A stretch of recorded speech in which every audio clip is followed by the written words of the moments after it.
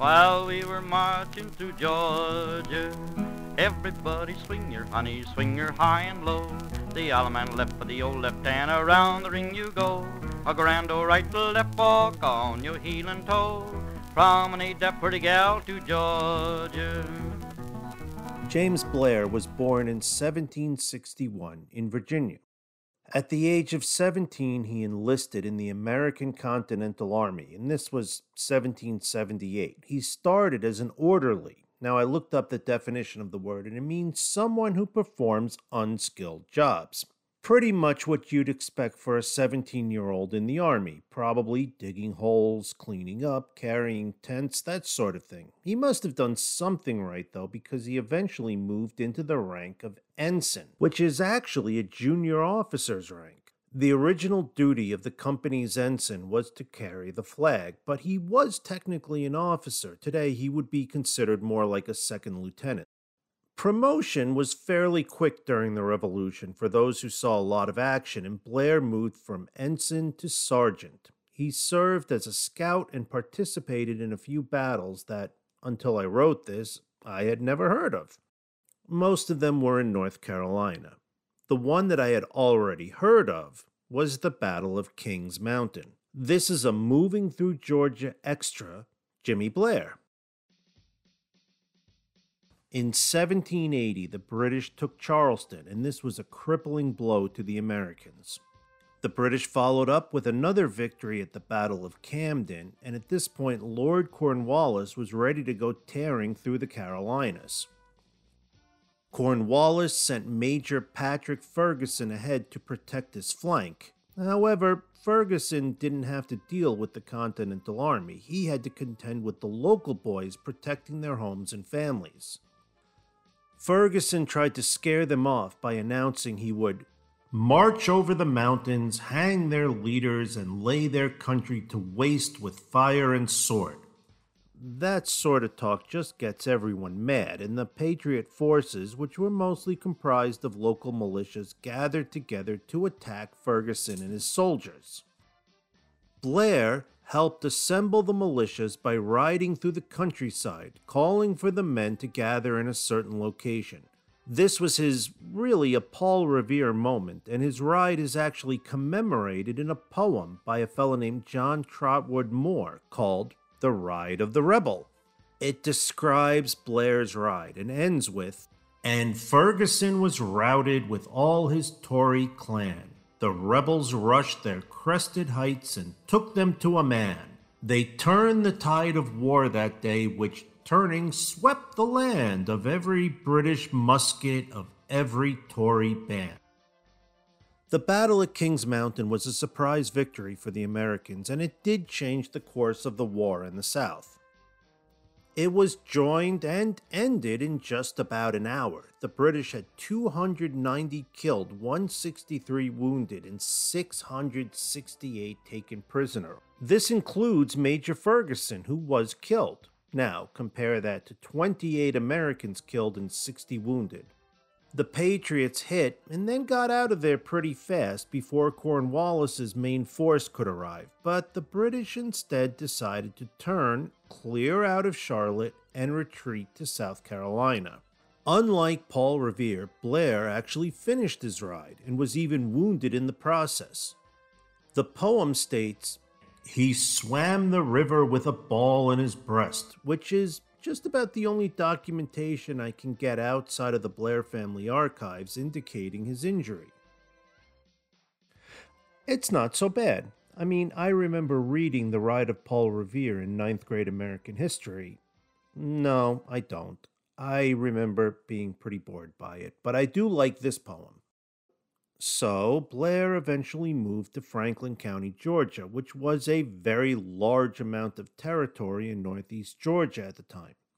He served in the House of Representatives for Franklin, and after Franklin was partitioned into a few new counties, he found himself representing Habersham County.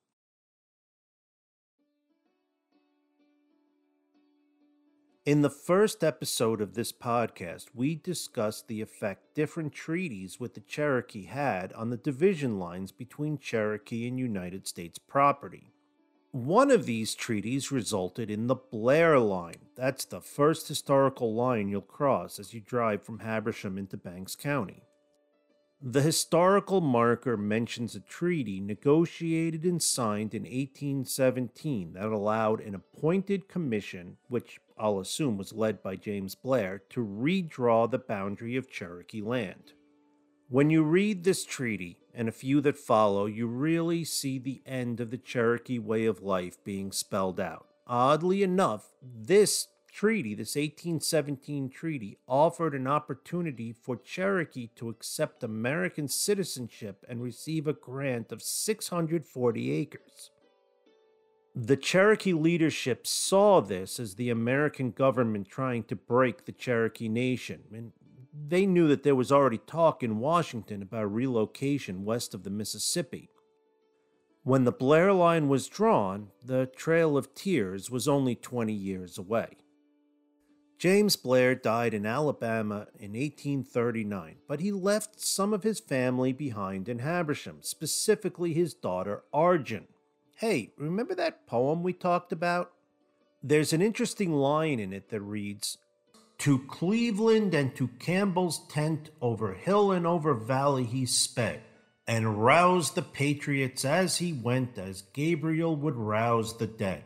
Cleveland is Benjamin Cleveland, who could also be called a fairly controversial figure. Cleveland also participated in the Battle of Kings Mountain, and depending on whose account of the battle you read, he may have been quite a larger-than-life and heroic figure. So James Blair gave his name to Blairsville, and the city of Cleveland in White County was named in honor of Benjamin Cleveland. Or, depending again on who you ask, it may have been named after Benjamin Cleveland, his grandson, and a hero of the War of 1812. So Cleveland and Blair crossed paths at Kings Mountain, and again when Arjun Blair married the second, the War of 1812, Benjamin Cleveland.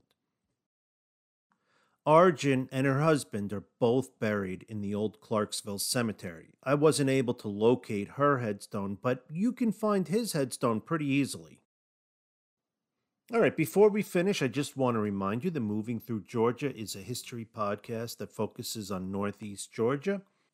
If you have any questions, comments, or complaints, I'd love to hear from you at movingthroughgeorgia@gmail.com. I usually follow that pitch with one last bit of information, but today I'm going to follow it up with something a little different. As I said, Arjun Blair and Benjamin Cleveland are both buried in the old Clarksville Cemetery, along with a lot of other prominent figures in the formation of Habersham County. Tombstones fade and words erode.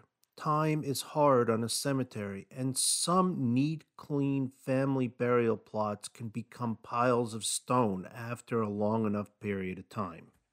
If you've never visited the old Clarksville Cemetery, you're missing an opportunity to directly connect with your heritage here in Habersham County. And if you do choose to visit the cemetery, please do it in daylight and look down. You'll see there are flags all over the ground. Those are the locations of unmarked graves throughout the entire cemetery. Look at the number of headstones you can read, then look at the number of headstones you can't read, and then look at all the graves that don't have headstones. Luckily, there are people who are working very hard to keep Clarksville's history from fading into obscurity. They have regular fundraising events. They're easy to find. Look for posters, check Facebook, and if you are not a resident of Habersham County, I'll bet you have a historical cemetery somewhere in your county. You can support local history by supporting your local cemetery. Step right up and swing 'em, boys, swing 'em mighty high. That's the way we do it down in Georgia. Everybody swing your honey, swing your high and low. The allemande left for the old left, and around the ring you go. A grand old right, left walk on your heel and toe. From an Dapper gal to Georgia. That's all.